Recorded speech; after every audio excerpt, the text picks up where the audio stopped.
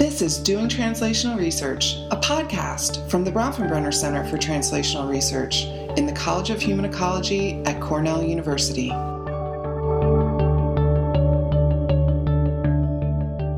So, hello everybody, and welcome to Doing Translational Research. I'm Chris Wildeman, your often but not always host for this podcast and director of the Bronfenbrenner Center for Translational Research.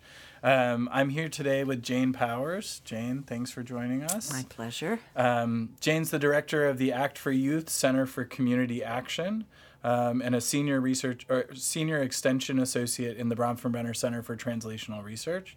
I don't want to talk too much about Jane otherwise because I just want to get to the questions. So the first one, which is immediately off script, so I'm sure you will be peeved at me right from the start, is just, can you talk a little bit about sort of the life course of ACT, like how it started, where it is now, sort of how things have progressed? I understand that it engages with a state agency, and so there are certain components of things that you may not want to say on the air just because there's sensitivities always, but just sort of, you know, how it got where it is now, how it started. And I should say before, just to interject, Jane has run this program massively successfully since 1984. Oh, please. What?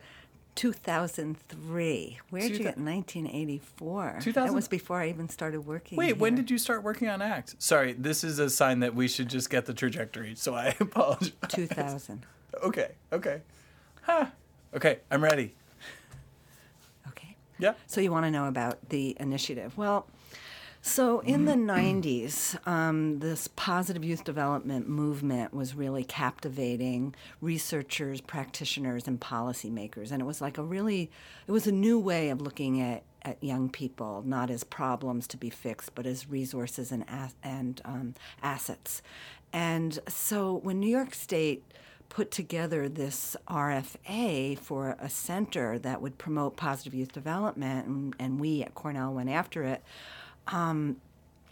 it was a very innovative, groundbreaking approach. It was really based on a lot of collaboration between different parts of the health department and other state agencies that came together, because one of the basic tenets of positive youth development is the importance of collaboration and partnership, that everyone has a role to play in promoting youth development.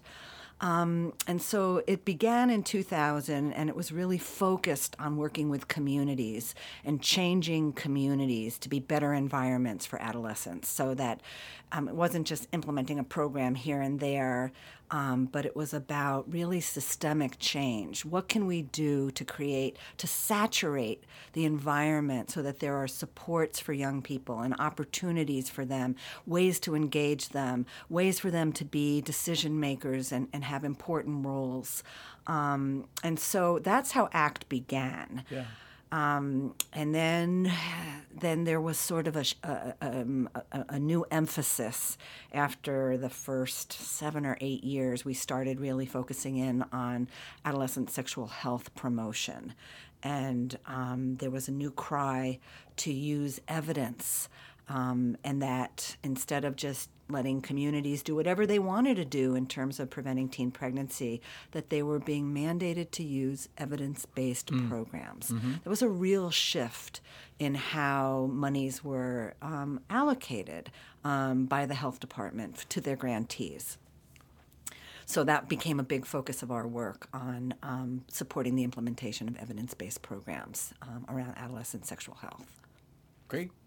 And what would you say sort of are the key sort of research questions you're interested in, if you're thinking in that domain, or sort of the issues that you're most focused on?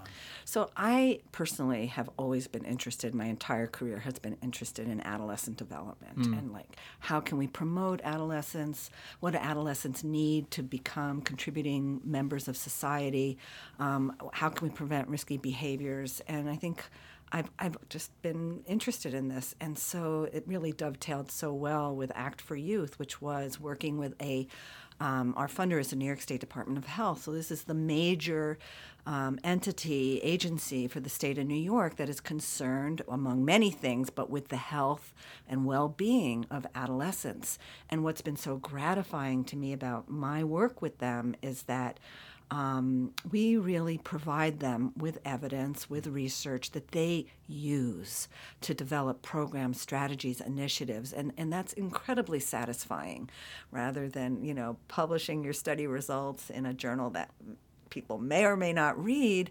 Our findings really get absorbed and integrated into the policies, into the RFAs that they put out, into the work that they are asking from their grantees across the state. And I find that incredibly satisfying. And of course, it really aligns so well with the mission of the Bronfenbrenner Center. And so we existed before the BCTR existed. And so when BCTR came about, we just really kind of like, well, that's a lot of what we do. And so it was a nice marriage. Yeah. Well, we're very happy that you accepted the center. Of the proposal. Okay. Very good. So you've talked a little bit about DOH, and you've talked a little bit about sort of community organizations, sort of, and the programs that they would want to roll out. I guess, can you talk a little bit about some of the positives, and then also some of the things that are more difficult about working with various different stakeholders, especially when they might have competing sort of interests? Right. So, I've worked with a lot of different community agencies and youth-serving organizations. And in general, like for Act for Youth, most have been very receptive. We were there to support them. They appreciate us. We're always trying to give them things that they need. I want to mention that in Act for Youth, we provide training and technical assistance. We provide research and evaluation, and we develop tools and resources to build the capacity of practitioners to do their work more effectively with the young people with whom they work. So we're always trying to meet their needs and anticipate important things that are coming down the pike that would be valuable to them. And so through Act for Youth, most of the time we've been able to engage very well with our organizations that we're supporting. I have other projects that have been more of a challenge. So, for example, we've got a project that's funded by the CDC. We're building the evidence base on programs that are effective in preventing young people from becoming perpetrators of sexual violence. That project's been a little more challenging with getting community partners on board and doing a rigorous evaluation. And, people are not, when you kind of convince them to be part of the study and then you assign them to the control group, they're not happy, okay? And we've had to change our design based on, we got so much pushback from the field about not wanting to be a control group that we switched to a waitlist design approach, so that they will get the goods. Right. So that's a challenge. I think my best example in working with a community partner is one of my favorite studies of all time, which is my homeless youth study that I've been conducting with a program in Ithaca called the Learning Web. And that is a community-based participatory research project that I think is an excellent illustration of translational research strategy. That's really wonderful because the community came to me and said, we have a problem, we have a need, we need help. And that started this partnership in which, that our expertise was embraced and valued and in conducting this work. And it has led to partnering with homeless youth to be our research assistants and training them to go out in the field and collect data, identify the sample, collect data, help us analyze the data, and then disseminate it to key stakeholders. And again, extremely satisfying because those data have been used to improve services for homeless youth, to increase more housing options, and has really brought the voices of homeless youth out in our community that people are like, wow, this is an issue in Ithaca. And yeah, we've demonstrated that hundreds of youth are at any one time struggling here to find housing and food and the basics of life, let alone get an education and a job and become a functioning member of society. It's a challenge. Yeah. I hope that answered. No, that was great. Your That was question. great. Spun off there. No. Spin-offs are very appropriate? welcome. Yeah. Okay. I mean, if these things get too rigid, they're not particularly fun to listen to. Okay. I think. All right. So let's make it fun. so the spin-off was great. I guess I feel like these things are funny with people you've known for some period of time because there are always these embarrassing questions that you should have asked them ages ago. And Okay, you've so never what's the asked. embarrassing question No. that you It's never- embarrassing for me that I didn't ask, and it's not going to be embarrassing for you. I guess, you know, so much of your work and your interest is on youth. And I guess the thing I've never asked you, but that I should have, is sort of, what do you think drove that that interest initially? How did you come to it? It might just be interesting to have a little bit of like an intellectual kind of history of Jane. I know. You know, I came to Cornell to go to grad school, and I was still exploring. I mean, a lot of people came to, I took a year off between undergrad and graduate studies, and I didn't know what I wanted to study here. I remember I'd go into a panic every time we have these go-arounds and people would have to say their area. And I didn't have an area, you know? And I was always like in a panic. And so my first year, I took a seminar in adolescence. And a whole group of us bonded in that class, and he had a fantastic professor, and who really turned me on to the field of adolescence. And it was also very close to the issues that I was going through. I was like 22 or 23 when I was here, and so I was fascinated by the literature about me, you know. And so I think that really was an important factor. Also, at Michigan, as an undergrad, I TA'd for John Hagen, who's a big child developmentalist, and on a class on children and institutions, and worked in a residential center and dealt with adolescents and teenagers. And I just was fascinated by that class, which kind of inspired me to go on to training. And so anyhow, I've just been interested in it. Yeah. And fortunately, all the projects that I've been involved with at the center have in some way been connected to adolescence. Every single one has managed to be connected. So I was never an early infancy person. Maybe if I had had a baby when I had started graduate school, I would be an infancy person now. But, you know, that's how it is. That's it. I'm glad I know that now. Yeah, all right. So I mean, I guess to shift a little bit back to the work you've done with ACT, it would be interesting to hear a little bit about what are the sort of one or two accomplishments that you're most proud of for ACT, and is there, you know, one or two missed opportunities you'd feel comfortable talking about? Well, I'm really proud that we have survived for 20 years and gone through 4 procurements and been the successful, applicant on these, and have built a partnership with the health department that they've turned to us to help them with their needs, whether they just need basic information and what does the research literature say about this particular subject, whether that's been, we want to revamp our sexual health initiatives. Will you help us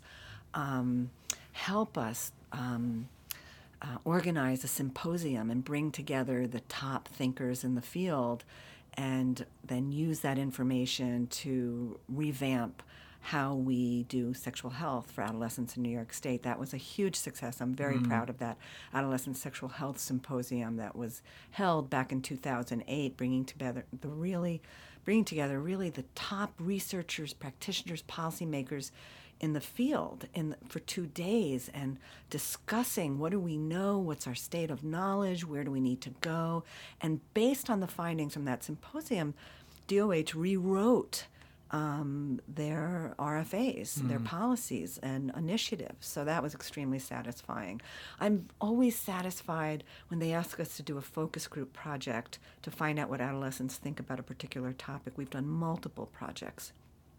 And that, you know, we do these projects and they take the findings and they use them in media campaigns and they just integrate them into their work, and that's extremely gratifying. Missed opportunities.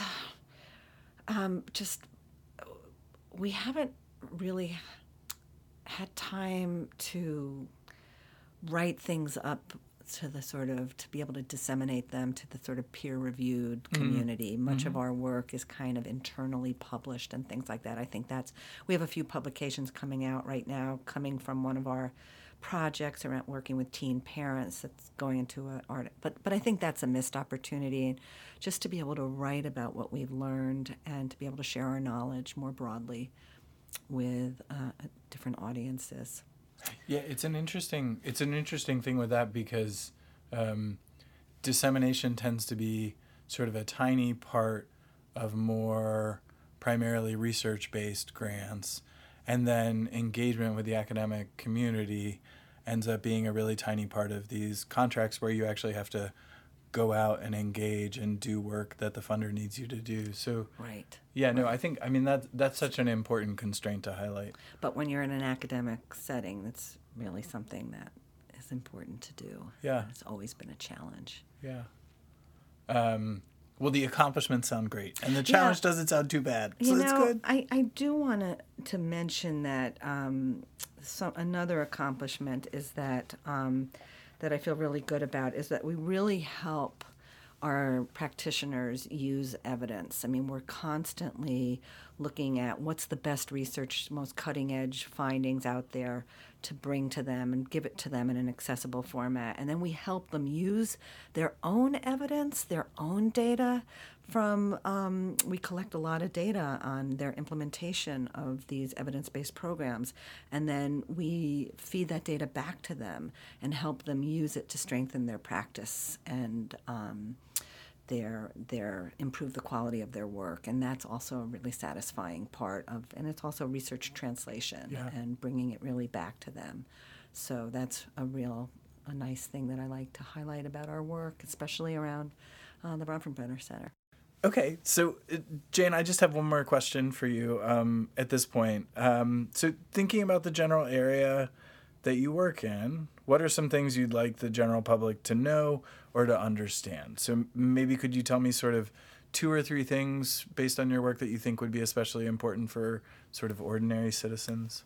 Sure. So I've done a lot of thinking about this in terms of if you care about teenagers in our society and you want to do something that's helpful to them, bring them into the planning process and bring them to the decision-making table, engage them, form a partnership for programming as well as research and evaluation. So sort of youth participation, youth engagement. I think that your work will be strengthened by bringing young people in as partners. That's one thing.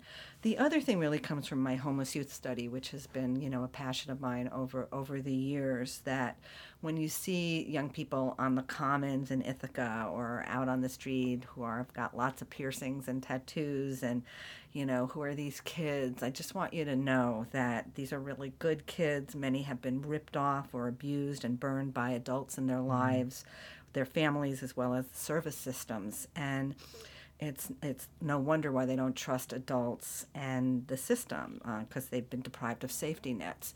And so one of the things that we've learned from this study, which has been going on since 2003, is that when we ask them about their dreams for the future, they're so ordinary. It's like to get an education, to have a family, to have a job, to own a house. I mean, these are things that, like our kids, this is what our kids want. And so just how we as a society really need to support and provide those safety nets for lots of young people in our community that don't have them. That's great. That's a great sort of closing thought. So good. So with that, I'll thank you for joining us, Jane. This was super fun. It was super fun. Jane's looking mildly sarcastic right now since you can't see her face. And thanks to everybody for listening to Doing Translational Research.